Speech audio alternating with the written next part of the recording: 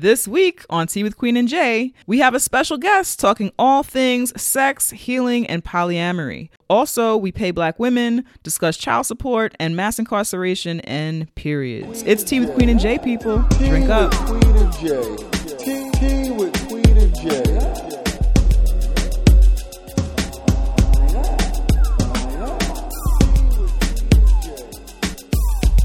Yo. Hello. Hi. Hey. Happy whatever day it is. Happy Black History Month. That's right, yo. Happy Black History Month. Word. What an exciting time to be alive, yo. Let's introduce ourselves. Let's do that. Welcome to Tea with Queen and Jay. We are two womanist race nerds talking shit over tea. I'm Queen. I'm Jay, and this is Tea with Queen and Jay.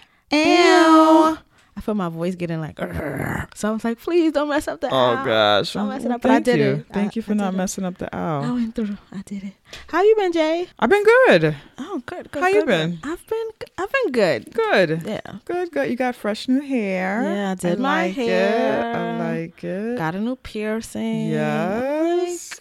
Shoulder moves. Shoulder moves. It was shoulder move weekend. I like it. Yeah. That's good shit. That's good up? shit. If you would like to follow the conversation of this podcast, you can use the hashtag #TeaWithQJ on all social media, on Instagram, on Facebook, wherever, on Twitter. We will retweet that shit. We will follow that hashtag. We are commenting. Other people are having conversation on it. We'll use that. That's right. And we love it. Keep the conversation going. We love that. Yep. We are currently recording at the Creative Network studio. Yes, Indie Creative Network Studios. But we record every week. That's right. They also have a website. It is icn.dj, and you can go there and check out updated content every hour on the hour. There are podcasts, there are videos, there are articles. It is the hub for all things Black media and all things regular ass media. It just happens to be done and produced and made happen by Black the Blacks. folks. That's right. For us, by us. So definitely check that shit out. Let's get into some libations. Yes, let's get into libations. So, what are libations? Well, I'll say with it, y'all. You've been doing a lot of talking. All right. Libations are where we pour one for the homies, the ancestors, the people, places, and things that give us Black joy. Yep. We big them up here and we do that every week. That's right. My libations is for Little Miss Flint.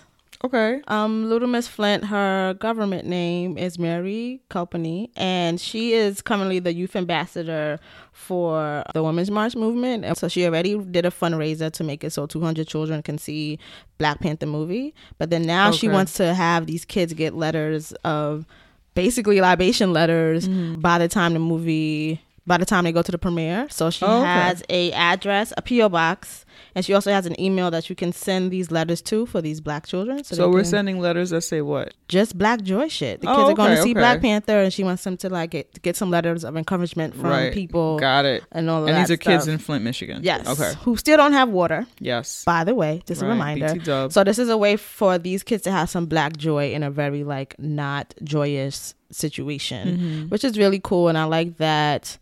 All the time people think that solutions to problems are linear, so you have to solve this one before you get to the next thing, and it's like it could be circular. These kids could enjoy Black Panther, get these letters of libations, and still be trying to get through this water crisis at the same time. Sure. So it's really dope. So if you want to send a letter, the address is P.O. Box 138, Flint, Michigan, and the zip code is 48501. And you can also send an email because time may not be with you by the time the premiere happens. I think that it's cool to just send anyway because maybe they'll give the letters later if they reach past 200. The email address is Mary Copeny, MARICOPENY 07@gmail.com. That's so, and we'll put all that information in the show notes so you can reference there as well for those links and that info. And libations for Miss Flint. I love that. That's super cool. My libations are also Black Panther related. It's just libations to all of us, yo. Libations to everybody getting excited. Word. It's people getting outfits made. It's people, in kind of like what Miss Flint is doing, and renting out movie theaters to have kids be able to go. The Crown Wakanda Fan Bros event that we're going to, they are also sending kids to the theater to be able to see Black Panther. Even locally, like my friend's church is doing that. It's exciting. It's an exciting time, and libations to everybody who is just enjoying the shit and taking a moment to have some Black joy, taking a moment to enjoy Black folks on screen, taking a moment to enjoy dark-skinned Black women in the forefront of cinema. You know what I'm saying? Yo, did you see the video of the kids who found out? It was like a classroom of kids who found out that they were going to see Flint, and the like dance party that happened. That was super cute. That was Black joy. Libations to them too. That's right. We're allowed to fucking enjoy things. Word. You can enjoy shit. There's been a lot of people talking about you know how this is a Marvel film, and so the corporation behind this is, of course, white owned. Like, when they say that, you know what I picture? I picture that meme of SpongeBob. And it's like, but it's not Black owned. The mimic meme. It's Marvel. Like, shut the fuck up. Right. It's just interesting. So, like, do you niggas not go to the movies ever to see anything? Like, you know what I'm saying? Like, all of us have a favorite movie that was done and created by a white director. You know what I'm saying? In a white capitalistic country. Like, until we're completely removed from that, we are still a part of that. Right. How are we supposed to function? It's very interesting. It's like people associate, or certain people, certain Black white supremacists associate Black joy and Black laughter with Black ignorance. You know what I'm saying? Seriously. Like, we don't know that this is, you know, a Marvel produced picture, or it's just really interesting. So anyway, libations to everybody who's taking a moment to enjoy this. People doing shit collectively. You know what I'm saying? People getting shit made. I'm not going to, and it's totally You know okay. how much Kwanzaa shit is happening around Black Panther? Thank you. And people are like acting like, what the fuck? Like, so much of that shit is happening. We're making it our own. We are doing our own like thing. You know what I'm saying? We're doing our own thing. I'm not going to the premiere in H&M, and I love H&M. You know, fucking no monkey, but I love H&M. You gotta say that now. I gotta say no monkey. Hashtag no monkey. You know what I'm saying? No monkey. No monkey. But I'm not showing up to the Black Panther premiere in H&M. You know what I'm saying? Even though I know I could get fresh and make something come together, I'm not doing it. I'm showing up in something that was Black created, Black made. And even if you are like maybe someone is wearing that's H&M. Totally fine. My point was Black folks are doing things communally with one another to support one another. We're taking this as an opportunity to do that shit. You know what I'm saying? Even all the screenings, people gathering together. This is Kwanzaa. Yeah. You know what I'm saying? This is important. Happening. Yeah. So people are not just going to the movies and then going bye. Right. There's parties, there's dinners, this stuff. It's a whole bunch of shit happening surrounding this. And that is not white created. We're enjoying something in a culturally Black ass way. Yeah. You know what I'm saying? That's ours. That part of it is ours. We will collectively talk to the screen. There's just so much stuff. Do you know the food smells that are going to be in these theaters? Man, yo, I can't wait. Yeah. So libations to the Black joy surrounding the Black Panther. Word. And I hope that you know, I hope that more comes from this, but even if this is it, I'm a happy ass bitch, yo. It's more to come. There's no way nothing happens after this. Oh, that's true. It is only February. That's true. It is only I'm excited. February. It's a beautiful thing. So libations to that shit.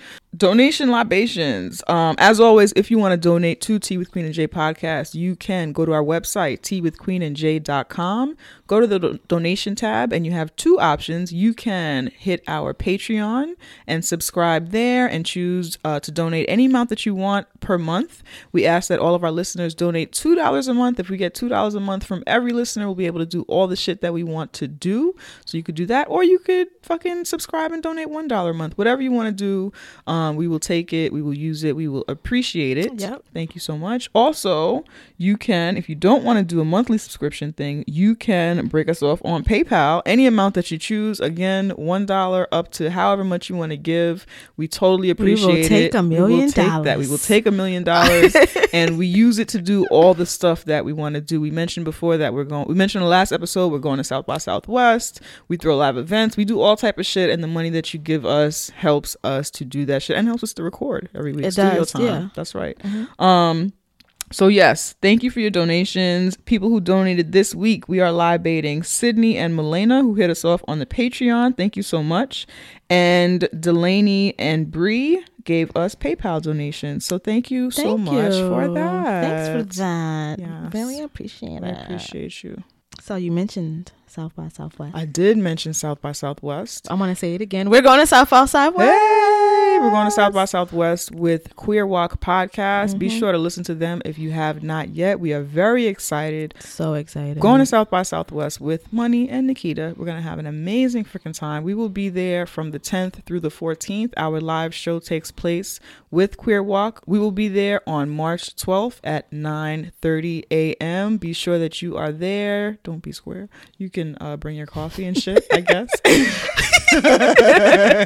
Bring your coffee, bring your tea. Bring your tea. It'll be definitely bring your tea. Yes, bring your tea. It'll be earlier than I'm used to doing shit. Yeah, but I'm excited about it, yo. I'm fucking excited. We're gonna be in motherfucking Texas. We are also on the 13th gonna do a meetup. Yep. So if you are not gonna be at South by Southwest, but you're gonna be in Austin and you wanna come say what's up to us, come have a drink, check us out. That's right. Do that. We will be out there. We'll let you know exactly where soon. But we will be at South by Southwest, and I'm mad excited. Yeah, so get ready. Tell your friends. I was nervous, but now I'm excited. Okay. Good. I'm excited. So, do you want to get into the show? Let's do that. Let's get into the show.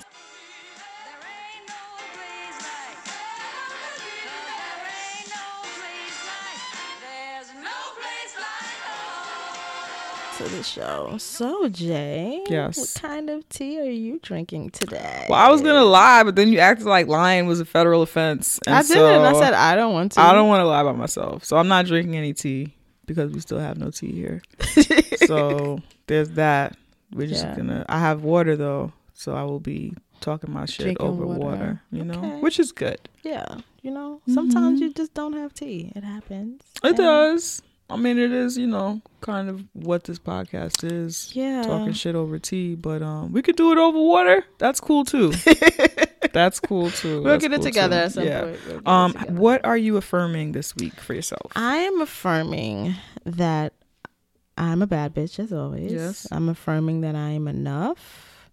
And I'm affirming that even when I'm a bad bitch, like, it's still something I have to recalibrate sometimes. Okay. Because yesterday I was feeling down. So I was like, what's going on? So I like lemonaded. Which means listening to the Lemonade album. So I lemonaded. I did my hair. I just did things that make me feel good. Like today is rainy as shit. I didn't care. I beat the shit out of my face. Like just stuff like that.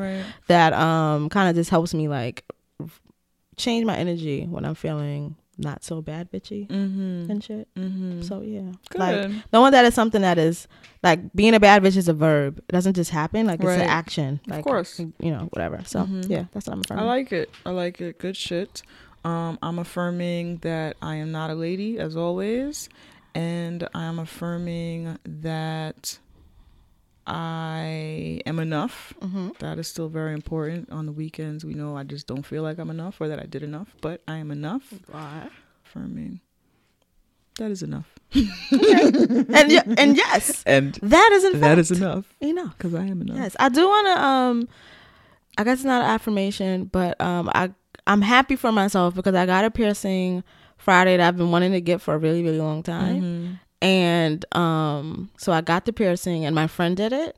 But the way that she went about it was just different from any time I've ever gotten a piercing. So like I was nervous, and instead of like, tell me when you're ready or like calm down, she was like, she held my hands and she was like, let's take deep breaths. And we took deep breaths. That's so nice. And she was like, why do you want this piercing? And then I told her why I wanted the piercing and blah blah blah. So like, yeah, I just want to, I guess, elaborate. She's Ryan, my friend, who like did the piercing, but then kind of like did like a little mini meditation session to like get me in the zone, because I was like, you're gonna put a hole in my face. That's awesome. But yeah, it worked out. It was nice. I like that. Good shit, yo. Good shit. Speaking of further Black woman sister circle libation moments, we had the pleasure of going to Red Light Special Urban Burlesque show. We definitely did. Yeah, we did that. What was that, Friday night? Yes, Friday night. It was Friday night in Brooklyn at Gold Sounds Bar. It was a show. It was produced by Art of Legone. That is a multimedia arts and entertainment company, music, dance, visual arts, entertainment. And the event was called Red Light Special Urban Burlesque Show. And the founder and choreographer of all of that is Yamina Legon. And it was dope. I had a great time. It was nice to see black women centered in burlesque. Yeah, and it was nice to see not just like a European lens with how they presented it. Right. So there was like a lot of drumming, there was like Caribbean influence, there was African influence, a lot of black influence in the space, which was like really good to see. Burlesque tends to seem very European to me. Right. And although I like it, because I like the sexuality aspect, I did like seeing the blackness in it. You know, I really enjoyed that. Yeah, that was dope. So we definitely had a good time there. Thank you so much for inviting us. It was lit. So libations to that shit. Yes. Speaking of black ass sexuality and shit, we have a special show today. We have an amazing guest today. We rarely do guests on this show because we just enjoy one another and shit. Yeah. But we have a dope guest coming up to talk about, again, more black ass sexuality. So our guest is Evian. She is a doula, a sexuality doula, which is like something really interesting to me. And she hosts the Sexually Liberated Woman podcast. She also has the sexualloveliberation.com. It's a website that I've like frequent. It's really, really good. She facilitates, educates, and empowers women, identifying folks who want to bloom into a sexual free body. Yes. And she's been featured lots of places. She's been featured on Tea with Queen and Jay now. Hey. She's been featured in Bitch Magazine, Black Girl and Own, Huffington Post, Cosmopolitan, Madame Noir. Like, she's doing her thing. I love it, you know, just to name a few. So here's our guest, Evian. So we're here and we have Evian on the line. Yes. I'm excited. Hi. Thank you so much for joining us. We're so excited about having you on. Thank you. Yo, you guys have no idea how excited I am to be on. Like, I'm having to hold back my excitement. It's really, really difficult. That's awesome. So just to kind of like clue the listeners in to how we ended up having you on the show, you sent us T-mail.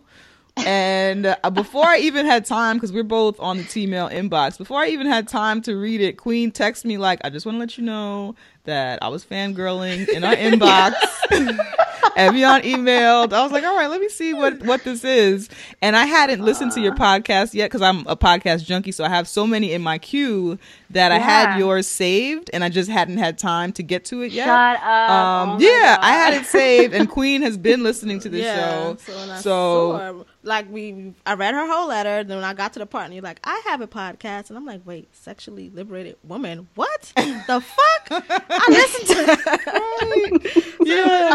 It was, I had a fangirl moment. Yeah, also. So that was super cool. And we like to have guests on the show because we rarely have guests. So when we do have guests, we like to have people who we already kind of fuck with and we know what it is that they do and what they're working on. So thank you again for joining us.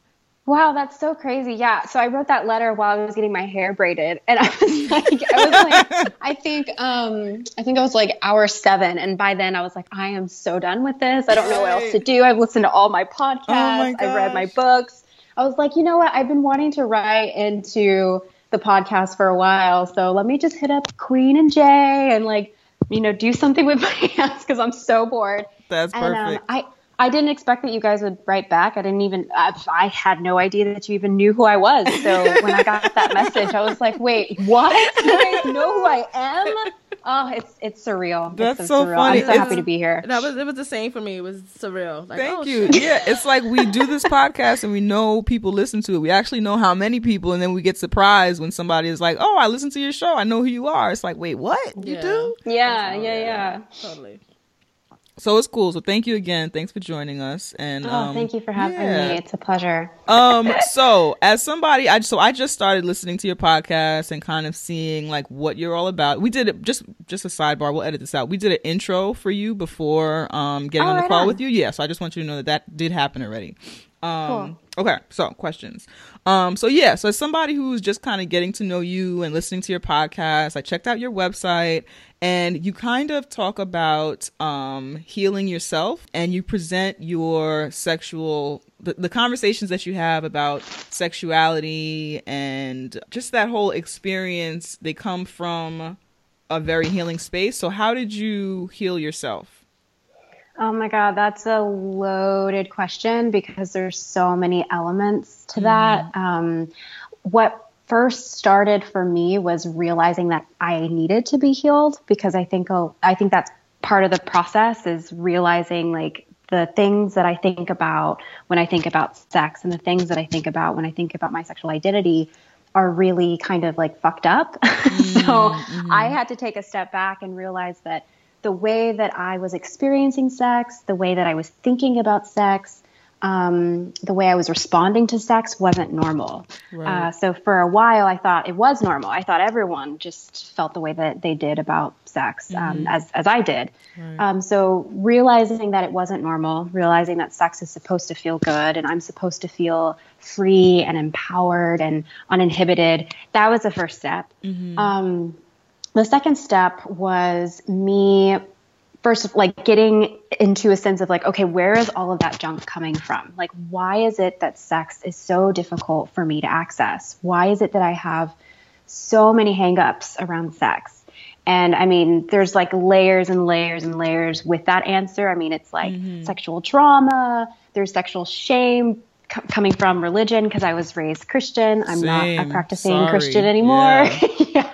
Yeah. So there's that. There was, just the weird kind of dynamics that I had around virginity, and this very strange exchange that I had with my father about my virginity, where it felt like my virginity and my sexual purity belonged to him, and that when I defiled myself, I was taking something away from him. So there was a lot in there that was creating a lot of complexity and a lot of dysfunction with my sexuality. So getting there, like, and realizing what those things were, I was better able to kind of to work through that, like get into therapy, start reading books and properly educating myself about what a fucking clitoris is. Right. And educating myself on the way that my body experiences pleasure. And then like the third part of that was asking myself who I wanted to be as a sexual being, because for so long, all of those identities about sex and those ideas about sex and sexuality were kind of thrust on me by other forces, predominantly by like the male gaze and all these sexist and racist ideas of what sexuality for a Black woman should look like. And so being able to ask myself that question, like, how do I want sex to feel? Who do I want to be as a sexual being? Like, if I didn't have the shame that I had, if I didn't have the inhibitions that I had, if I didn't have the upbringing that I did, how would I want to approach sex? And how would I want to approach my body? And how would I want to approach sexuality, my sexual orientation? And so that, I mean, that's like a very fast-paced version of kind of what I did. And of course, this took years. I mean, I'm still in this process of figuring it out, but that's kind of like the main things that started me on this process. I think what you said about your virginity kind of being related to your dad in some way is really interesting. And I think that is the way that virginity is framed for so many people. I think that people forget how toxic and fucking strange that is. You know what I'm saying? That your virginity or even these kind of what are those, promise ceremonies or fucking... Like, it's still hugely male centric. Like it doesn't even have anything to do with the woman or the girl who is losing their virginity. It's like literally still about a dick. Yeah, it's really trippy. Like when I really started to think about the ways that my sexuality and my virginity was prized, it really started to creep me out a bit. And it's not something that's rare. I mean, it happens quite often. This idea of a woman or a young girl's virginity being sort of like a symbol of her worth and a symbol of her value. And if you take that away from her, not only is she no longer valuable or worthy, but it also reflects on the parent or the man. And I always found that so weird. And the way that it came up for me was that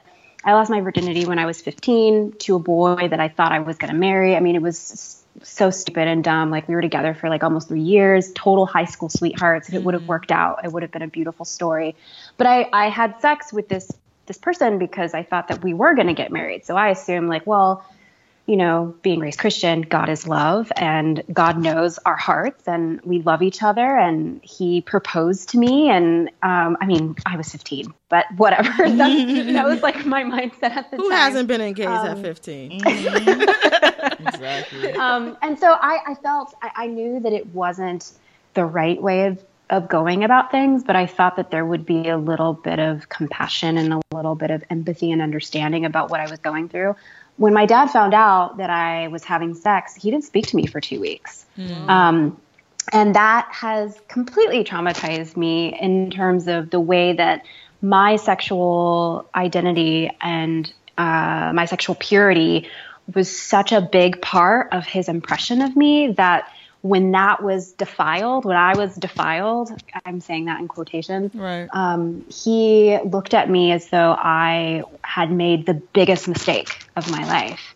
So having those things, I mean, and at the time, you know, it affected me and I was like, he's just being a jerk or whatever. But like, it's really easy to sort of dismiss that kind of stuff and think that like, whatever, you know, just that's something that happened. And, you know, after 2 weeks, he started talking to me again. And so all was fine. But I mean, that shit is really, really harmful. And it gives people messages that don't easily go away with just like, you know, a few quick conversations about it.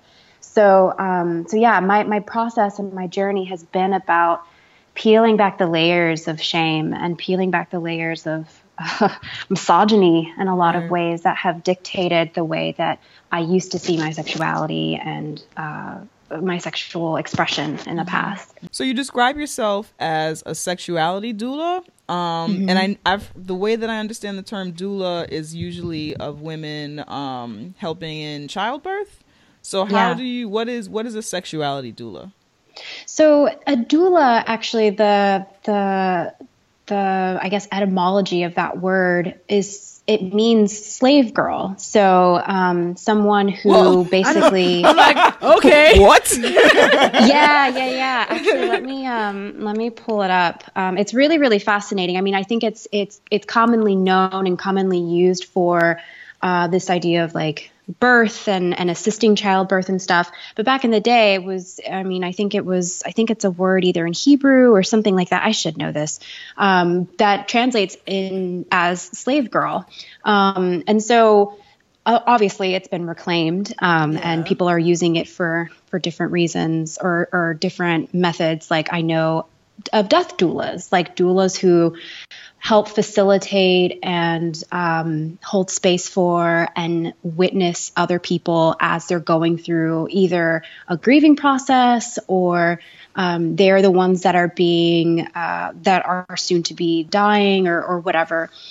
Same with with birth, you know, like you have someone who comes in and helps educate you, helps hold space for you, gives you practical tips and tools. They're not necessarily a doctor, but there's someone who can be an empathetic witness to what you're going through, who can educate and facilitate and empower you to make decisions, so that when you do go through the whole birthing process, you feel completely informed and empowered. And so applying it to the sexual realm, I mean, it's basically the same thing. As a sexuality doula, I'm someone who works with people who want to get rid of the sexual shame that they're dealing with, be educated about their body's responses, their body's arousal, their body's anatomy, and reclaim certain facets of their sexuality and their sexual identity that has been previously seemed to be off limits to them because of racism, because of trauma, because of religious bullshit that was handed down to them from years and years and years. Mm-hmm. And so my job really is to like walk people and hold them by the hand and help them find their way to sexual empowerment in a really gentle and also I don't want to say challenging way, but I certainly try to push back on some of the things that come up around like, oh, you know, I'm not good enough, or as a big Black woman, I'm not allowed to be sexy. So I'm there to listen. I'm there to hold space. I'm there to ask questions. And I'm also there to challenge the parts of them that are still wrapped around this idea of like sexual shame and things like that. Dope. Yeah, I like that. Yeah. So I know you also like have workshops and facilitate things like that. How does that go? Like, what does a sexual workshop even look like? Yeah, so my work looks in a couple different ways. So I do one-on-one work with people. So I have clients from all over the world who will call me either via Skype or on the phone, and we will have 1 hour sessions with each other. Sometimes we'll go a little bit over, and during that time we'll talk about what they're going through. And before that, we have like an intake process where I'm asking them, who do you want to be as a sexual being? Kind of the questions that I was getting to like a little bit earlier, like what's holding you back from being the sexually free person that you want to be. And so based on the information that I gather in that intake form, we're able to kind of have a desired outcome about who they want to be, and we work towards that in our sessions together. So that's one facet of the work that I do. I also do workshops. So I most of my work has been based digitally, actually pretty much since I started, which was like 7 years ago. And it's only this year that I've started getting more into in-person events. And I actually just had my first solo IRL workshop in Portland, Oregon, where I'm from, like literally just a few days ago. And I was teaching people how to take sexy selfies as a method of radical self-love and sexual acceptance. So that's a new thing that I'm doing. But other ways that I've taught workshops digitally are also the sexy self-portraiture class, which was based digitally before it became an IRL thing. I also have like a sensuality e-course where I walk through people, or I work with people who want to not feel so disconnected from their bodies. Like they feel like they're all up in their head and not so much in their bodies. Like, it's morbid, but like it's the term like castrated from the neck down. Yeah, So I work with people who are like, yeah, I really want to be a sensual being, but I don't know where to start because I'm so disconnected from my body. And so yeah, those are some of the workshops that I do. That's amazing. Congrats on your first live. Thanks. Class. It was amazing. It was fun. I was very nervous. I thought I was going to have to drink a little bit before I went on because usually when because I've done like performances before, and I've spoken in front of audiences and stuff like that. But like, my body responds in a very strange way. It just starts shaking, like not violently, but just, I get nervous. And so I'm like, I really don't want that to happen. I really want to be able to like be in the process and enjoy the class and not have to worry about my hands shaking. And unfortunately my hands did anyway, but it's fine. I mean, the class was good. It happens. Yeah. Yeah. So if a person wanted to, and let's say they're new to your podcast, do you have an episode that you think would be a good intro episode for new listeners to? Ooh, yeah. So there's a couple. So I want to say first that my podcast is on a hiatus. Well, it has been for about a year now. I'm in the process of getting it. I'm dying. I know. I'm so sorry.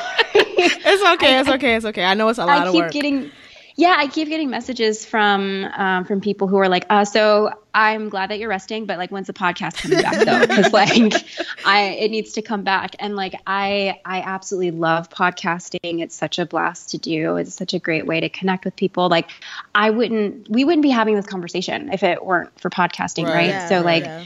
I really, really love podcasting, but it takes a lot of work, especially if you're super conscious about the quality of your podcast, the sound of your podcast, the people that you bring on. So I took a step back just to focus on some other work projects, but I'm in the process of getting things scheduled and coming back or whatever. But the good news is that I have a pretty decent sized back catalog, so people can go there and like listen to other episodes if they want. The content is timeless. You know what I mean? Yeah, so true. It's not like you can listen to it at any time and it'll still be very relevant to whatever is happening now in terms of sexuality. And there was actually, I listened to the interview that you did with Expressions Untold, I think. Yeah. I listened to that one, and I ended up Yeah, following yeah. him. I had no idea that was, like from a year ago. You know what I mean? Like, Yeah. at any time, it's still very relevant.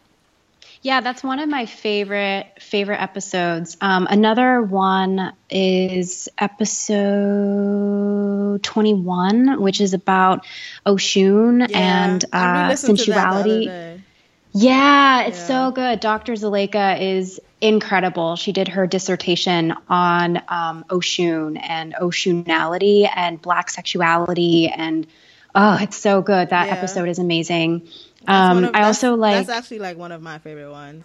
Yeah. I get a lot of people who are like, I come back to this one constantly because there's just so many like juicy nuggets in there that they like to kind of go back to. And it's such a good one.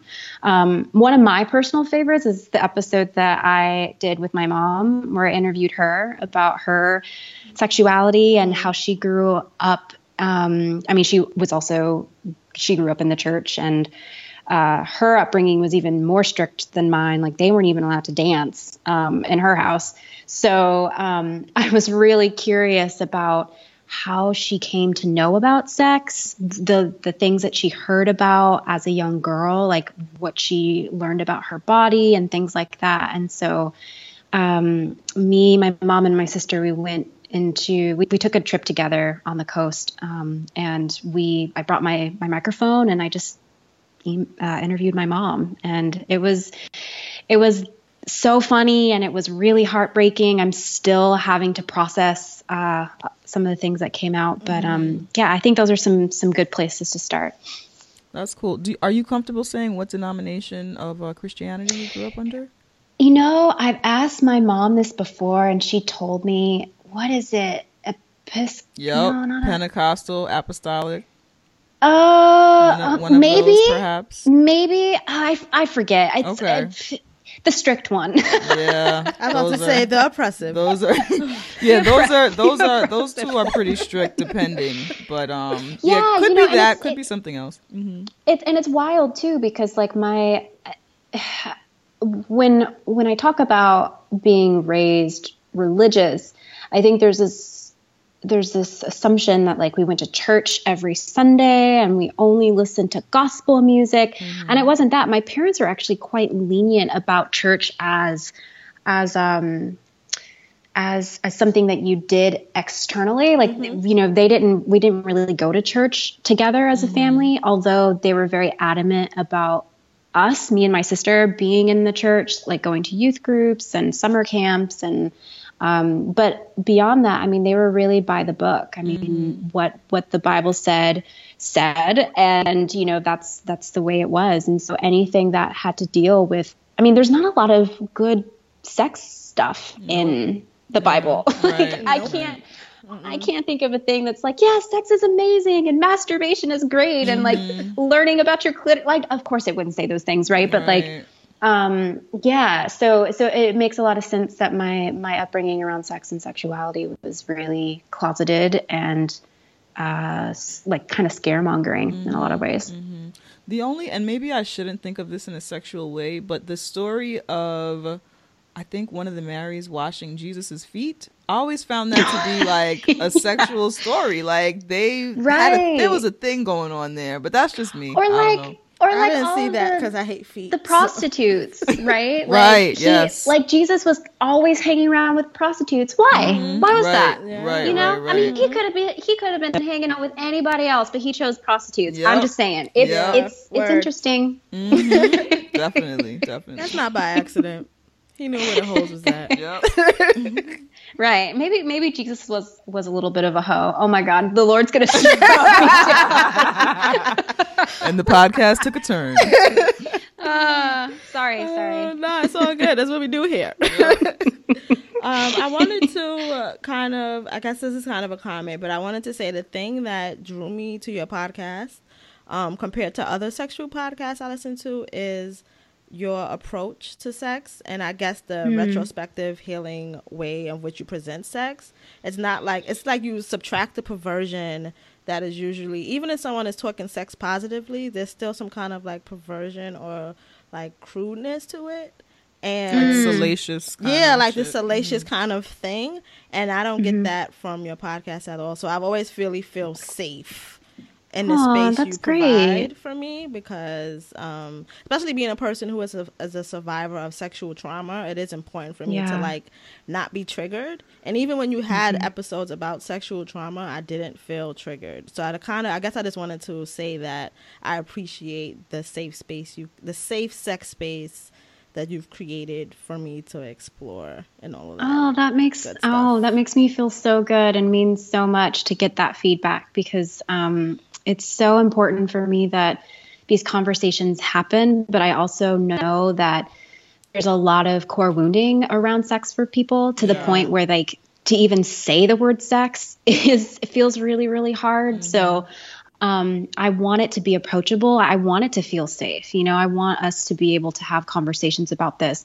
without it being dogmatic, or without it still being, you know, kind of perverted. I mean, of course there's space and time for perversion, and I certainly love to be perverted, but same. but I also realize that there's just a lot of trauma around sex, and I want it to be approachable. I want it to feel safe, as safe as possible. So I'm always trying to make my work feel like that. And also too, from a point of, I know what it's like to be on the other side, like feeling incredibly traumatized and triggered by sex or sex talks. And then also feeling broken, feeling not enough, feeling full of shame. And then you see these people that are like, I have multiple orgasms every time I have sex, and blah, blah, blah. And I mean, that's totally fine. I'm not dissing people who do that, but I know when I was in a state of complete shame and trauma, it was very difficult for me to look at these people like, oh, I should listen to you, because for me, I was like, I can't. I'm too busy judging myself for not being where you're at. So I'm always, even not just with my podcast, even with the work that I do, I'm always trying to get to, I'm always trying to come from a place of, I'm right where you are. Like, I hate being called an expert. I hate being called someone who's like a guru. And it happens quite often with the work that I do, because I don't want to be put on a pedestal. I want people to know that, like, I'm not perfect. I'm still dealing with my own sexual issues to this day. And I may just be a little further along in my journey than most people, but I'm still figuring it out too. And so I think that coming from that perspective of just like, yo, I'm not an expert. I'm just someone who's really curious, and I want to be able to help you do the same, I think is, I wish that I had that when I was struggling. Yeah, I do have it now, but in your podcast. So you mentioned in the letter that became like a fangirl chain letter back and forth between us. You mentioned that you liked our "She's Gotta Have It" review. Oh my God! Can I just talk to you guys for a second? Yo, okay, so because of the work that I do, everyone was like, girl, you gotta check out She's Gotta Have It. So I want to say I've never seen the original. I'm not really a fan of Spike Lee's work, really. I don't know. I just, the things that I've seen, I'm just kind of like, it's not bad. It's just like, meh. So everyone's talking to me about She's Gotta Have It, and they're like, it's so empowering, and polyamorous Black woman with multiple lovers, and bisexuality. And I'm like, oh, word? Like, this sounds sick. So it is sick. The other way. The other connotation. I was like, I could barely get past episode 1. And I was actually like, Instagram storying it, like, okay, so I first started, and the first couple of frames were like really intriguing to me. I really liked, how Black as fuck it was, just like all of the imagery was really beautiful, and so that kept me interested. But the moment the story started, I was like, who is this bitch, and why do I care? Like, why should I care? I don't care. And so I was on Insta story, like, you guys, like, all y'all are telling me it's good. Should I keep watching? And a couple people were like, yeah, girl, keep watching. It's good. I promise you. It's really, really good. but a majority of people, and a majority of them were Black women and femmes, they were like, girl, turn it off. Like, it is bad. I watched the whole episode or the whole series, and it was terrible. So I was very happy that you guys reviewed it, because it was my way of being able to like see what the show is all about without having to go through that entire bloody thing. And I feel really sorry for you guys. I know it was painful. Like, no, like for real. Thank you. Every episode that I heard of yours, I was like, oh my God, they're still at it. Like I seriously thought that you guys were going to finish it. It was rough. That's how it felt. It was really, it was tough. Like in my body, it was tough. Yeah, no, it hurt. It hurt. There were moments where it was like, dang, we're still doing this? We are still talking about this shit? Yeah, it was it was even hard. some of the episodes that you guys, like some of the things that you talked about in your episodes, I'm like, oh my God, really? And it just made me feel really blessed that I didn't go through that. I'm just sorry that you guys had to watch it. Thank you. We appreciate it. Was terrible. Yeah, it was rough. So I brought that up because of polyamory. And I'm like baby polyamorous person, exploring that stuff now. And then the series really made me angry because it was like, that's not polyamory. Yeah, I was like, what the fuck is this? So I wanted to ask That's just bad boundaries. Exactly. So I wanted to ask you can you present healthy polyamory to our listeners, to us? And also, what's that? What is healthy polyamory? Yeah.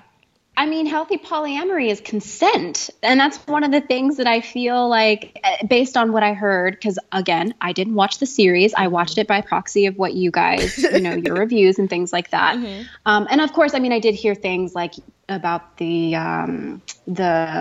dinner where everyone just kind of shows up and is like, oh shit, those are her lovers. Okay. That's really problematic, like not being able to see your lovers as people with agency, like not being able to give them an opportunity to be like, no, actually, I really don't want to meet your lovers. Because some people who are in non-monogamous relationships, that's part of their thing. Like they don't want to know about your other people's partners, not because they're jealous or anything. That's just, they don't really want to hear about it or they don't want to meet them. So healthy polyamory, healthy non-monogamy is consent, treating your partners like human beings, like decent human beings with feelings. Communication, that sounds like that was completely missing from She's Gotta Have It. I mean, it's not, they were talking, right? But I don't know if they were really like communicating, hearing, if they were really hearing each other, and also like emotional intelligence. Another thing that I felt, based on your review, was totally missing from She's Gotta Have It. So I think all of those things combined, communication, emotional intelligence, consent, treating your partners like they're decent human beings with feelings and other desires and things like that. I mean, that's what makes up healthy polyamory. And if you don't have any of those things, then I mean, I'm not saying you're not doing polyamory, but like, I don't know. See, and I get so like weirded out about the whole polyamory thing, because it really is an umbrella term. So many people can do polyamory in many, many, many different ways. So when I say polyamory, it might mean something very different to me than it does to you or whatever. Totally. I prefer non-monogamy, just because it, that to me makes a lot more sense in terms of that. But, I don't know. I think we need more poly role models. And actually, there is a Tumblr, I believe, called Poly Role Models, done by a Black man, I think. Poly, I'm looking it up right now. I don't know if I think that him, but but I can just start. No, I get it. So, but what he does is that he actually interviews other people who are in polyamorous relationships. Okay. Yeah, and it's called Poly Role Models. Polyrolemodels.tumblr.com, and a few of my polyamorous friends have been featured on the site, and I adore my friends. I mean, I don't make friends with dopes, so if they're being featured on the site, like they're definitely people who are doing polyamory in a healthy way. So I highly recommend just going on a website like that and just looking at the ways that other people are doing it, and learning from their mistakes, because that's one thing that they talk about too. So I kind of want to know, since it sounds like your sexual healing came about during your marriage. So you kind of already, you entered the marriage, I guess, with one view of your sexuality and kind of learned and progressed and healed yourself. How did that shift your marriage? Was that difficult? How does that work? Because I know I'm like a lifelong single ass bitch, and so I always, as an observer of long-term relationships and marriage, it seems like when people change, sometimes that's difficult for relationships to sustain. You know what I mean? Yeah. Yeah, totally. No, you're absolutely right. And I feel incredibly blessed to be with a dude that was patient with me, because a lot of people aren't, especially men, especially around the subject of sex, because there's this male entitlement, I think, that's built in to most men that says, like, I'm entitled to having sex with the people that I'm with. So I've been with my husband for 11 years now. And we got into some things because of the fact that we met each other really young. I was 19 when I met him, and I was 20 when we got married. And so in a lot of ways that was kind of a gift, because it allowed us to really grow up and grow into each other and learn from each other. With the sex stuff, it was really difficult because, I mean, I was one of the first people that he had been with that had these really constricting sexual hangups, and he didn't know what to do. He was like, you're like flailing and I don't really know how to fix this. And it got kind of bad to the point where, I was being so triggered and so frustrated by our lack of sexual intimacy that, we weren't really having sex at one point. And I remember sitting down with him and being like, so I think that this is just who I am. I think I'm one of those people who just doesn't have sex, like kind of like people who have an aversion to cilantro. Like I'm just that kind of person. So we can either stay together and you get a mistress on the side, or we divorce, because I don't feel comfortable having this pressure to be something that I'm not. And I suggested that multiple times to him, and each time he was like, shut up. Like, are you crazy? Like, that's not happening. Like, this is going to get better. We're going to find ways to make you feel better and things like that. And so what that looked like for him was just advocating for my wellness, constantly telling me that I was okay, that this wasn't going to be permanent. And even if it was, he would stay with me no matter what, because he was with me, not because of the sex that we had, but because of the life that he saw us building together. And so we had some pretty rough times. There was actually a point where we went into therapy together, which I highly recommend for anyone, even if you think that you're 100% okay with your partner and you guys are doing great. Going into couples therapy, even if it's just a session or two, can be really, really enlightening. And it was really enlightening for me and Jonathan, because we were able to have someone in the room with us as we're processing some hard stuff, and be able to offer us tools and hold space for the both of us, and, being unbiased and things like that. So yeah, it was, I don't know if I answered your question. I feel like I kind of meandered a little bit. No. That was helpful. Okay. I wanted to go back into, well, since we're talking about you and your marriage and your husband. So yeah, you and your husband are non-monogamous, and that happened in the marriage also. That wasn't something that was decided before, like when you was dating. Like, how did that shift happen? And I'm making that sound because, like, I literally came into this relationship, like, I was raised Christian. Like, there was no other option. It's just like, you are either you marry and you stay married until you die. Like, that's, I mean, even divorce is not an option, right? Yeah, and so, I should be very clear and say Jonathan is a white man. Like, he is white. Okay. Thank you for not so- putting me in the position to have to ask, because I was thinking in my head, has this been a black man all this time? What? Okay. I just always assumed he was white. Why? No. I think because of her living in Portland. Right. And then I heard the interview. It sounded like a white man. Oh, okay. I didn't hear They had an episode of them Got it. together. Okay. I was like, he sounds quite white. White. Okay. He's white. Got it. I actually like jokingly say that he's like an Aryan Nation's dream because he's got like the blue eyes, the dirty blonde hair. He is white. Got it. Okay. So he actually approached me. We were together for like 2 years, and I think we were together longer than that. I think we were together 3 years, and he was telling me that he had started having romantic feelings for a friend of his.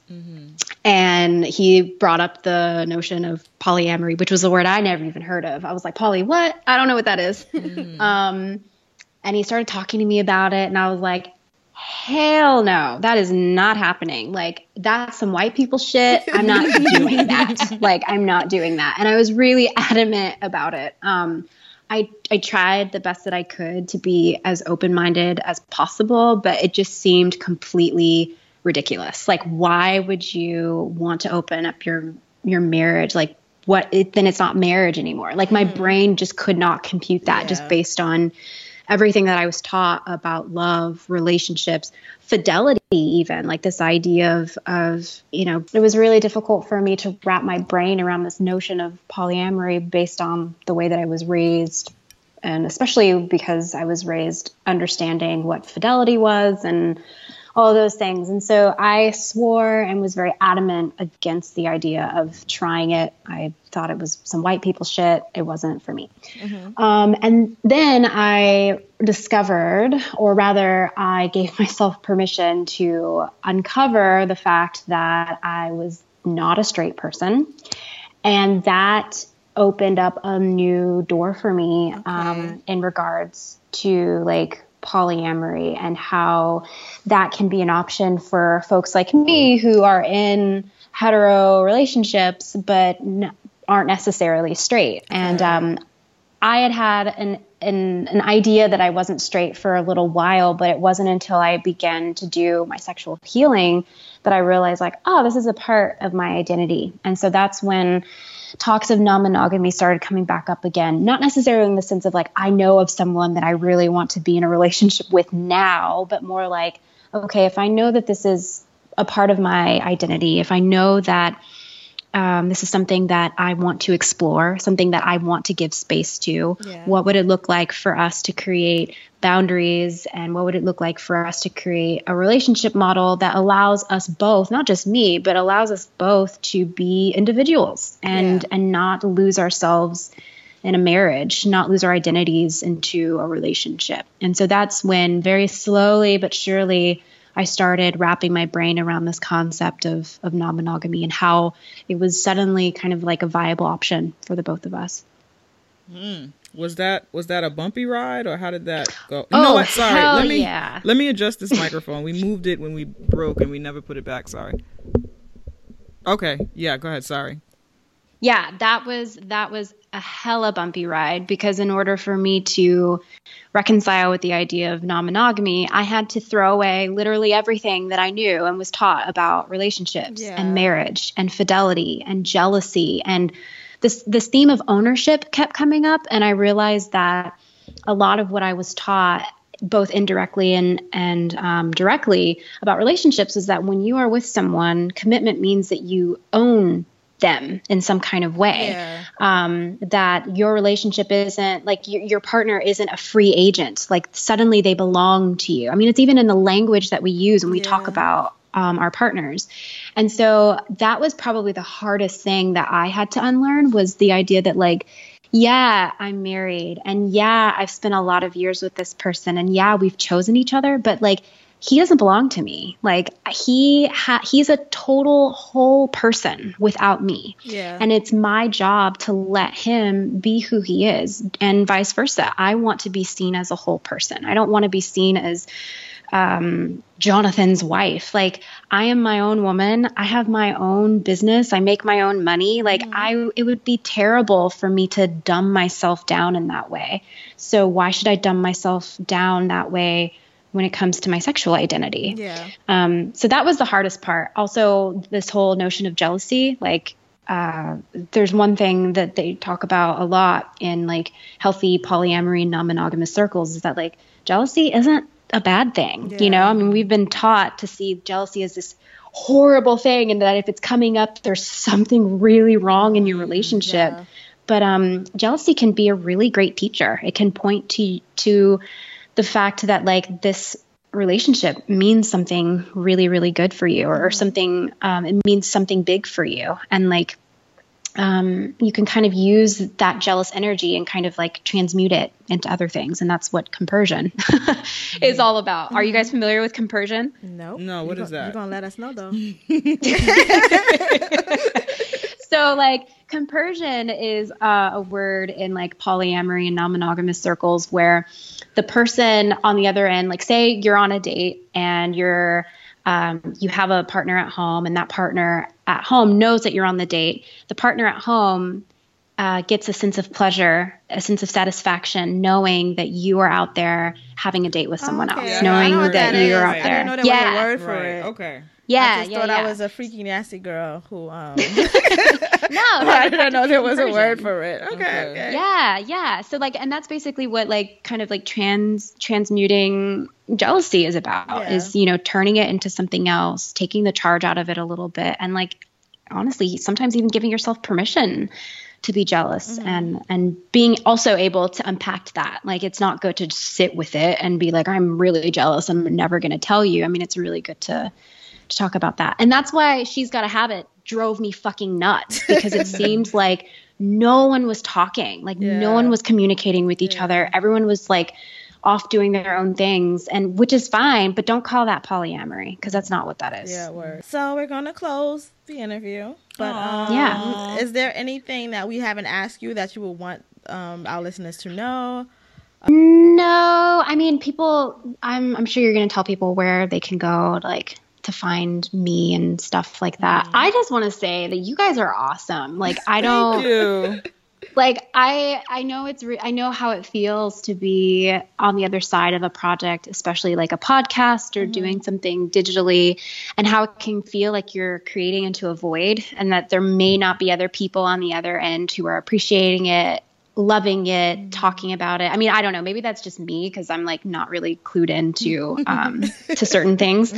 But I just want you guys to know that you guys are doing incredible work, and I'm so happy that you guys share with us always your conversations. I mean, there have been so many times where I'm listening to your podcast and I feel like I'm being preached to in like the best way.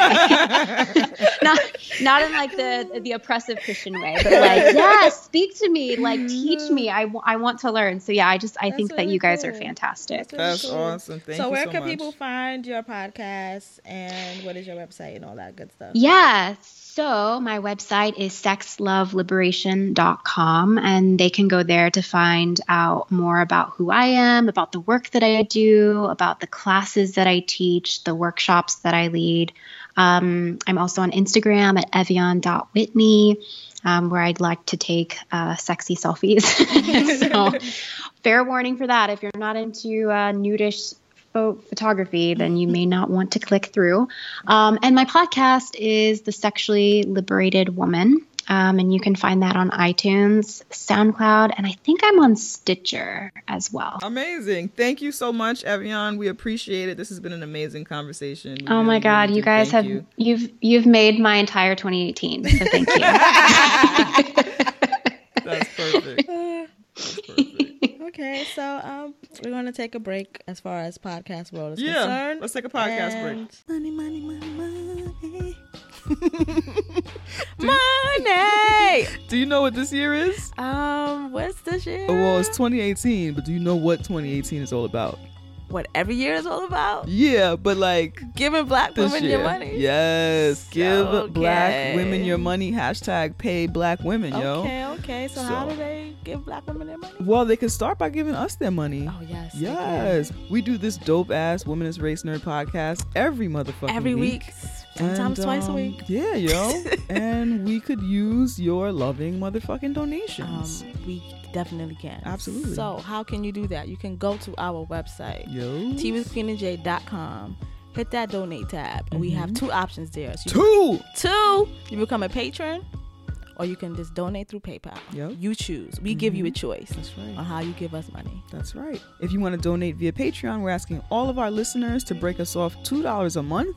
That's $24 a year. And if everybody who listens does that shit, we will have everything that we need to do everything we want to do for this podcast. Everything. And if you love us so much that you want to break us off a one-time donation, a multiple-time donation, or if you don't like the once-a-month kind of system, you can go to our PayPal and give us any amount of money. We will take that shit. We will love that shit. We will appreciate that shit. We will use that shit. That's right. So once again, teawithqueenandj.com. Hit the donate tab and choose your donation method of choice. Oh my God, we're going to get money. Again! All the time. Yes. Yo. Yes. Are you ready to pay black women? Yes, let's play black women. Yes. Give me your fucking money! So this is the segment where we feature black women doing badass things, or it could just not be badass. It could just be women that we want to give money to, or who's doing a moderately badass thing. So because we are allowed to be moderate and mediocre. That's right, absolutely. And we of course include indigenous women in this. So if you know a black or indigenous woman, or of one, or you know of a business that you love, shoot it to us. Let us know. We will feature them in this segment. If you know a black or indigenous woman who is raising money for some shit, let us know. If you know a black and indigenous woman who you are raising money for, to donate money for, who is in need of some shit. It's all about paying black women and indigenous women. Yes. So hit us up with that information. Who do you have this week? So I have this week, it was a submission from a listener, and it's a website called cityrepublic.com. And that's Republic with a K. I like when people spell things with K's instead of C's, because it's just cute. This website has, the main thing for me is wigs. So they sell wigs, and all of the wigs look really dope and natural. Nice. And I feel like I would buy them. But they also have apparel, they have head wraps, jewelry, swimwear. It's kind of a like one-stop shop for all of the tangible things I need for my bad bitch stuff. Then they also have seminars and kind of like really affordable business kind of webinar class things for black women. Well, not just black women, but for women to start businesses and all of those things. Branding, website hosting, blah, blah, blah. All of that stuff, all of that information you will need to just get it started.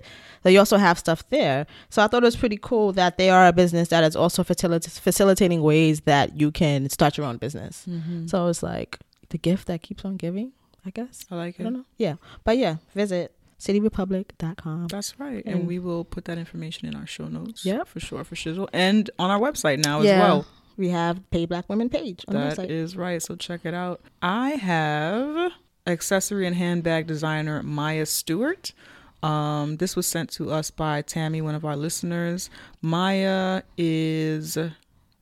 Stewart is a handbag and accessories designer. As a Native American of Chickasaw, Creek, and Choctaw descent, Maya's designs are frequently influenced by the geometric lines of southeastern tribes. To these designs, she brings inspiration from her many years spent in London, New York, and LA. So I've checked out her website. She's got a bunch of dope shit here. She's got hats, she's got bags, all kinds of dope shit. Be sure to check out her page. I'll include the link to her page and her Instagram as well, because there's a lot of cool shit on here. So page, you mean like website or her website? Yes, okay, I'll include the link to her website as well as her Instagram information, so you can check that shit out. Yeah, I like that. I like it too. So now I guess we'll get into news. That's not news. News that's not news. In a world where Don Lemon is considered a respectable news anchor, in a world where people respect Don Lemon, Queen and Jay bring you news that's not news. News that should be news, but it ain't news, because mainstream media wants to feed you the same 3 stories about transracialism in 3 different ways, with a special segment by Don Lemon. So here's news that's not news. All right, so this week's news that's not news comes from an article in Global Citizen about incarcerated women in Arizona and the limitations on menstrual pads. Oh, brother. Yeah. Here we goes again. Right. So we've mentioned before on this podcast, we've talked about incarcerated women and the limited access that they have to sanitation products. Yes. Yeah. So that includes tampons, pads, all the stuff that we know that menstruating women and people need. Yeah. And they have limited access because either the free ones that are provided are too few. Yeah. Or they're not provided. Or they're overpriced in commissary. Right. Or people use them as disciplinary measures. So you were, I don't know, annoying to me last week, so this week I just happen to not have pads for you, and right. you know, just things like that. Right. So the article is 12 pads per month. Arizona legislature will vote on restrictive menstruation rules. So right now in Arizona, the prison system currently provides a maximum of 12 pads per month to all women inmates, forcing them to ration the way they manage periods or free bleed, or rely on unsanitary solutions. If you want tampons in these prisons, that's something that's only available within commissary. So they don't provide those at all. And you are only allowed to have 24 pads on you, right? So they only provide you with 12 a month, but you also can't, like, let's say that you buy more from commissary. That's contraband. Right. Because they think you're probably going to be selling them. Right, exactly. exactly. Like but maybe if you made it something that was available for everyone, then it wouldn't be something that could be sold in the people prison. wouldn't be hoarding them and using them as a tool, a weapon, or whatever the fuck. You know what I'm saying? They wouldn't be using it as a capitalistic tool. Yes, that's what I meant by weapon. Gave it to them. Absolutely. So there's been a bill introduced by Arizona State Representative Athena Salman, that would change the arbitrary rules and enable women access to unlimited sanitary pads as needed. But first it has to pass the 9-man legislative committee in Arizona. The 9-man. Of course. The people, the non-period people. Of course, yes. The non-menstruating people. Yep. So a cool thing that happened. So though this 9-man committee expressed discomfort with some of the testimony, I guess they don't feel like women need more pads. Of course not. No, right. No. Yeah.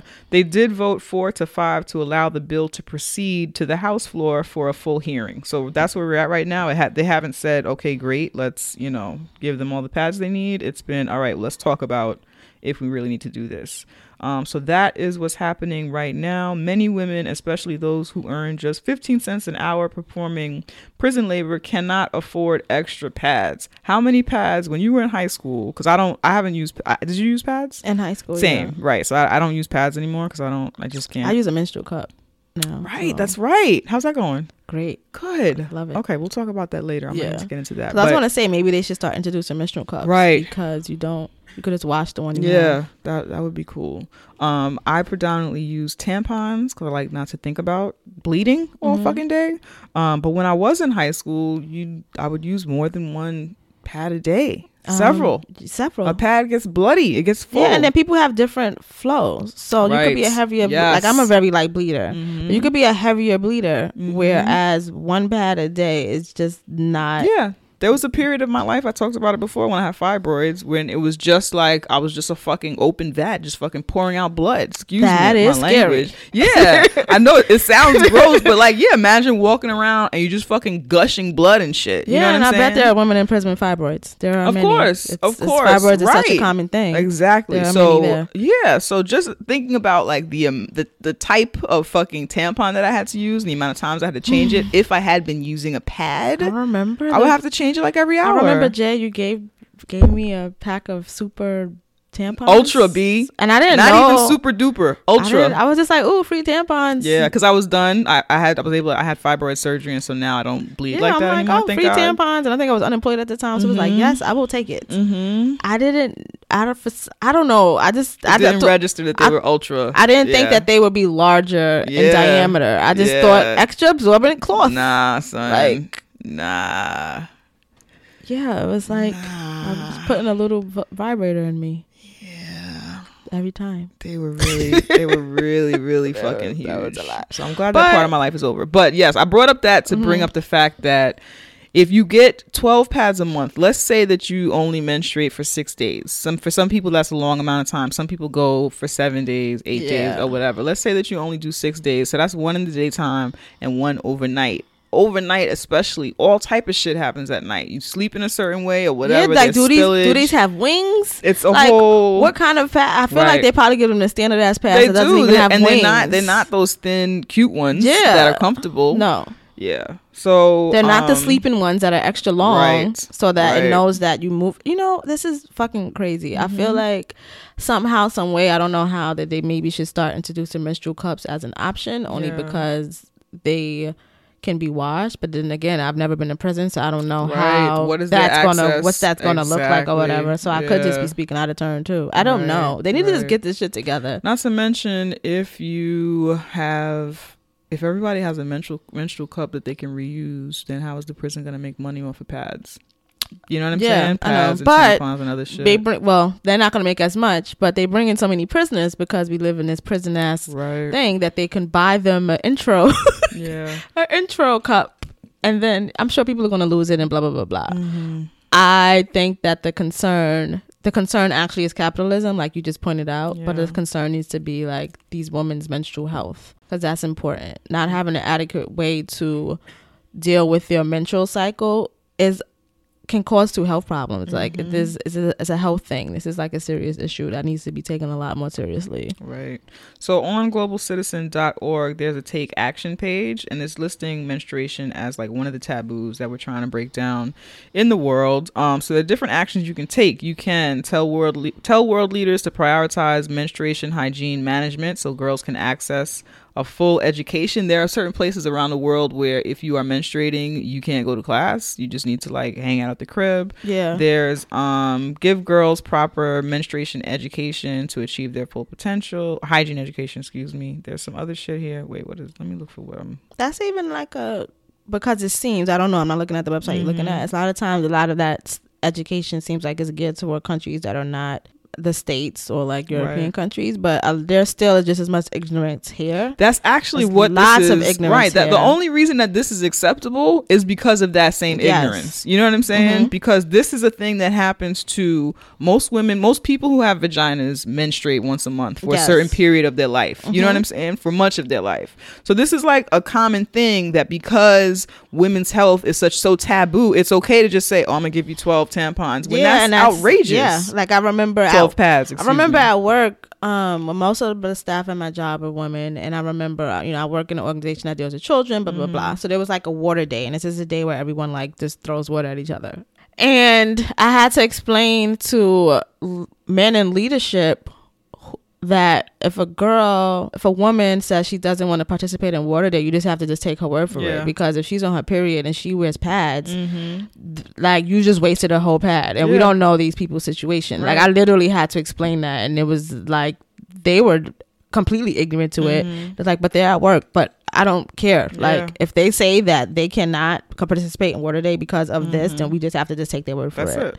That just is what it is. Yeah. So it's basically this page on Global Citizen. It's a bunch of different actions that you can take to spread more information and knowledge about women's hygiene and people with vaginas, menstruation around the world. So I'll post the link to that. There's a bunch of different actions you can take. If anyone knows of anything that we can do to support what's happening in Arizona right now, let us know. Or anywhere around the country, if you know of whatever the prison situation is surrounding menstruation and shit like that, let us know, and let us know if there's something that we can do, and we will definitely share that with folks. Yes, definitely will. All right. Okay. I don't know. I sometimes wonder if there's a way that you could, like, you have pen pals in prison where you could send them letters. Yes. Can you send packages of tampons? Like find a pen pal and like send them. That would be cool. Box of tampons or pads or however they want to go about their menstrual cycle. Like why? Like if there's an organization that has a program like that, like let us know, because that could help. These women. In a huge way. I like that idea. Are you ready for the pit? Always ready for the pit. Everybody strap in. We're about to open some fucking windows. The new XXX has got to be more dangerous, deadlier, more attitude. Who the fuck is this asshole? Say what again? Say what again. I dare you. I double dare you, motherfucker. Say what one more goddamn time. What you got? So for this pit, well, I guess I'll explain what the pit is. The pit is the complete opposite of libations. This is where we tell them why we mad. Yeah, basically we tell them why we mad. The people who fuck with our black joy, our black women joy, we like put them on blast and tell them why we mad. Yep. So for this pit, I would like to throw in all of the people, mainly as far as my social media is concerned, the black men who are saying bad things about Khalees because she wants more child support. Khalees, the singer, entertainer. She is now a cook. Like she can cook her ass off. Yeah, she does like chef shit or whatever. I've never eaten her food. Parties. They just look good. We will. Yes. Yeah. We will. She is also Nas's ex-wife and the mother of their child. Yes. And here we are. Yes, one of my bad bitch idols.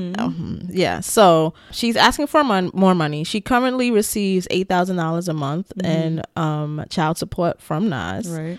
And she's asking for more. It is not said how much more she is asking for, but it does specify why she's asking for these things. This is from a TMZ article because they be all in people's business. They be on top of the foolishness, right on top of it, and they come with the facts oftentimes. While the specifics amount Khalees is seeking is not known, she wants add-ons to the base, meaning 50% of school-related costs, 50% of any child care she needs, and 50% of unreimbursed health care. So basically, she's just asking for your half. Your half. That's it, because we have this child together, right? And we are raising this child. We are co-parenting in whatever way that we are able to at this moment. Right. She's just asking for half of what the cost of things that clearly have, like, you clearly know what school-related costs are. You clearly know, like, there's nothing arbitrary. Yeah. Even though I feel that if it was, that's fine, but it's usually, men usually try to, like, attack those arbitrary things. Like, what is that for? What is that? Right. What are you using that for? Right. You just using that for your hair and all of this shit. I've never seen an $8,000 weave, but whatever. You know what I'm saying? So not yet. I just don't have $8,000. That's probably what it is. Exactly. But these are not even arbitrary things that she is asking for. These are things that are like clear. You can see a school bill receipts. Right. You can see healthcare receipts. Right. Like, these are things that she can actually have receipts for, and motherfuckers are still complaining and calling her a money hungry bitch. This is a woman who has her own money, who has her own career, had a career before she met Nas, had a career before she married Nas, had a career before she had a child with Nas. So I don't understand why the narrative is that this is a gold digging ass bitch. Well, the other thing that people often don't consider is that when you are a person of a certain amount of notoriety and fame, that like the cost of like what you have to spend on security for your child, the type of school that you have to send your kid to, so that people's parents from up the block are not like, oh, isn't that Nas's son? Isn't that, you know what I'm saying? You have to send them to a private school. You have to fucking like healthcare for a lot of these artists is not out of pocket. Insurance. It's out of pocket, right? So it's just a lot of people don't consider those expenses when celebrities are asking for the amount of money that they ask for. At the time of their divorce, when they made whatever child support judgment, he was at a different place than he is right now. So no, we're going to go and we're going to renegotiate this shit. You're making more money. So this more money that you're making needs to benefit our child. Period. Like, I don't get what the shit is about. That I know this is why I can't wait to get pregnant and give the child to the dad and be like, pay for it however you want. Yeah, like here $50 every week. Do what you make way. Like, yeah, no, I hear you. You wanted it. I carried it. Here, you can have it. Like, I can't wait to be that. I'm not gonna really be that bitch because I don't want to have children. But that's how I would do it. Yeah, I know somebody can't wait to be a personally weekend mom. that happened to, where she, after many, many years of having possibly 3 children, she took the dad back to get, like, no, they sent a paper in the mail and was like, hey, do you want to increase it to this amount now or whatever? And she was like, yeah, because it's been years since any increase. Yo, that whole family talked about her like she was fucking like trash and like was fucking stealing from him or something. The thing that's ridiculous is that if the couple had continued in the narrative of being together as a nuclear family and they were still married or still together coupled, that salary increase by that man would still impact the family. So why can it not impact the family now, because we are not a couple? This is like, it's as obvious that it's not about the child. It's about us not being a couple anymore. which is stupid. Yeah. Makes no sense. Yeah. It's just ridiculous. I just don't get how it goes from. It makes me think of like, cause I'm always defending Janet Jackson. It makes me think of Janet Jackson when she divorced that man. I guess he was a billionaire or some shit, and that was the narrative coming out of that. Like, oh, she's just getting him for his money, and it's like, this is a fucking Jackson. This is Janet fucking Jackson. Like, are you fucking serious? Yeah. Like, her name alone, I can't even remember this man's name. Like, are you fucking serious? Me neither. And the story is always, anytime a woman asks for something, because we're not supposed to ask for shit, and we're just supposed to just take what we can get and just settle for that shit. Anytime a black woman opens up her mouth to say, I demand this, there's always a fucking problem. And your motherfuckers need to get your shit together. We're the mules of this earth. And so it's like, our labor is supposed to be free. Our love is supposed to be free. Our labors of love are supposed to be fucking free. Even when we are old, even when it's documented and on paper that if, like it was with Janet Jackson, if we are together for this amount of time, this is the amount of money that you are to expect. Yes. Even then, it's like, oh, how dare you take what you owed? How dare you take what we said we'd give you? And then it's as if we're continuing to punish these women for not, in quotations, keeping a man. Yeah. So because she was not able to, air quotes, because I don't Quote believe in able, that shit. Yep, quote unquote able. To keep this man, then you should Quote, continue unquote, to keep. pay. Yeah. You should continue to pay for that shit. Well, if you made it work, then you wouldn't be going through all of this shit. If you wouldn't have to go to court, you wouldn't have to be doing all this shit. And it's like, nah, that shit is fucking ridiculous. It didn't work, and it has nothing to do with taking care of a child. Our failed relationship has nothing to do with the nurturing of a fucking kid. Right. Like, what is wrong with people? Oh, y'all should be lucky I don't want to have kids, because I would be the best weekend mom, paying 17% of my little bit of ass check, hiding my funds. No, I wouldn't do that. That's so mean. But you know what I'm saying? Like, this is shit men do, like hiding the money that they make, making it seem as if the woman is being greedy. Like, do you know how much it costs to raise a child? Like, you should be happy all you're doing is paying some of the rent. Yep. You're getting off. You're getting over. But not with Khalees. No. And not with Janet. No. So sorry, every time we have this child support conversation, I think about the sneakers that my dad bought me in 5th grade. It was a revenge purchase that I had nothing to do with. Why does the kid have to suffer because you don't want to buy me sneakers? Honestly, man, get the fuck over yourself. It is not about you. They're the fucking It's not about you. And they're always angrier when a woman is happy and has moved on. Yes. They get so mad. You're just supposed to just struggle, and like, you're supposed to be like, what's that thing? Can I get some more porridge? Yes. Like, that's how please, Oliver. That's how they want their ex more. to be. Yeah. Like, crazy. It doesn't matter how much she makes. It doesn't matter if she's married now or any of that stuff. We are taking care of this child. This life I created for this child, independent of you, has nothing to do with you and what the fuck you need to give me. Period. I could be a millionaire. I don't care. I could marry a millionaire, and if my first baby father works for transit, I'm still collecting child support. I don't fucking care. Same, yo. Fuck out of here. Same. But it's gonna be same. Right. Sorry, I'm still thinking about them sneakers. One day I'll tell that story. I probably told it already. It's so upsetting. The children always suffer, yo. Men are fucking trash. So trash. Anyway, on that note, let's close the Bumbleclot show. Thank you all for listening. You can find Tea with Queen and Jay on iTunes, SoundCloud, Stitcher, Google Play, TuneIn app, Castbox, all those little applications and shit that you use to listen to podcasts. We are there. Please make sure you are subscribed. If you love us, please make sure that you give us a 5-star rating. Talk about us. Yeah, share us with your friends. We actually got a bunch of new reviews on iTunes that we can go over next week. Thank you, everybody who did that. We appreciate you. We love you. Leave a Cashback review. Castbox. That's what it's called. Castbox. Leave one of those. We don't have one there yet. I want to see one. Shoulder moves. Okay, all right, that'll be cool too. Look out for us out South by Southwest. We cannot wait to see you there. Austin, Texas. What's good? As always, you can find us on Instagram and Twitter at Tea with QJ. We are on Facebook and Tumblr, Tea with Queen and Jay. Check out our website, teawithqueenandjay.com, and you can go there for any upcoming events, things that you want to know about us, yada, yada, yada. It's all there.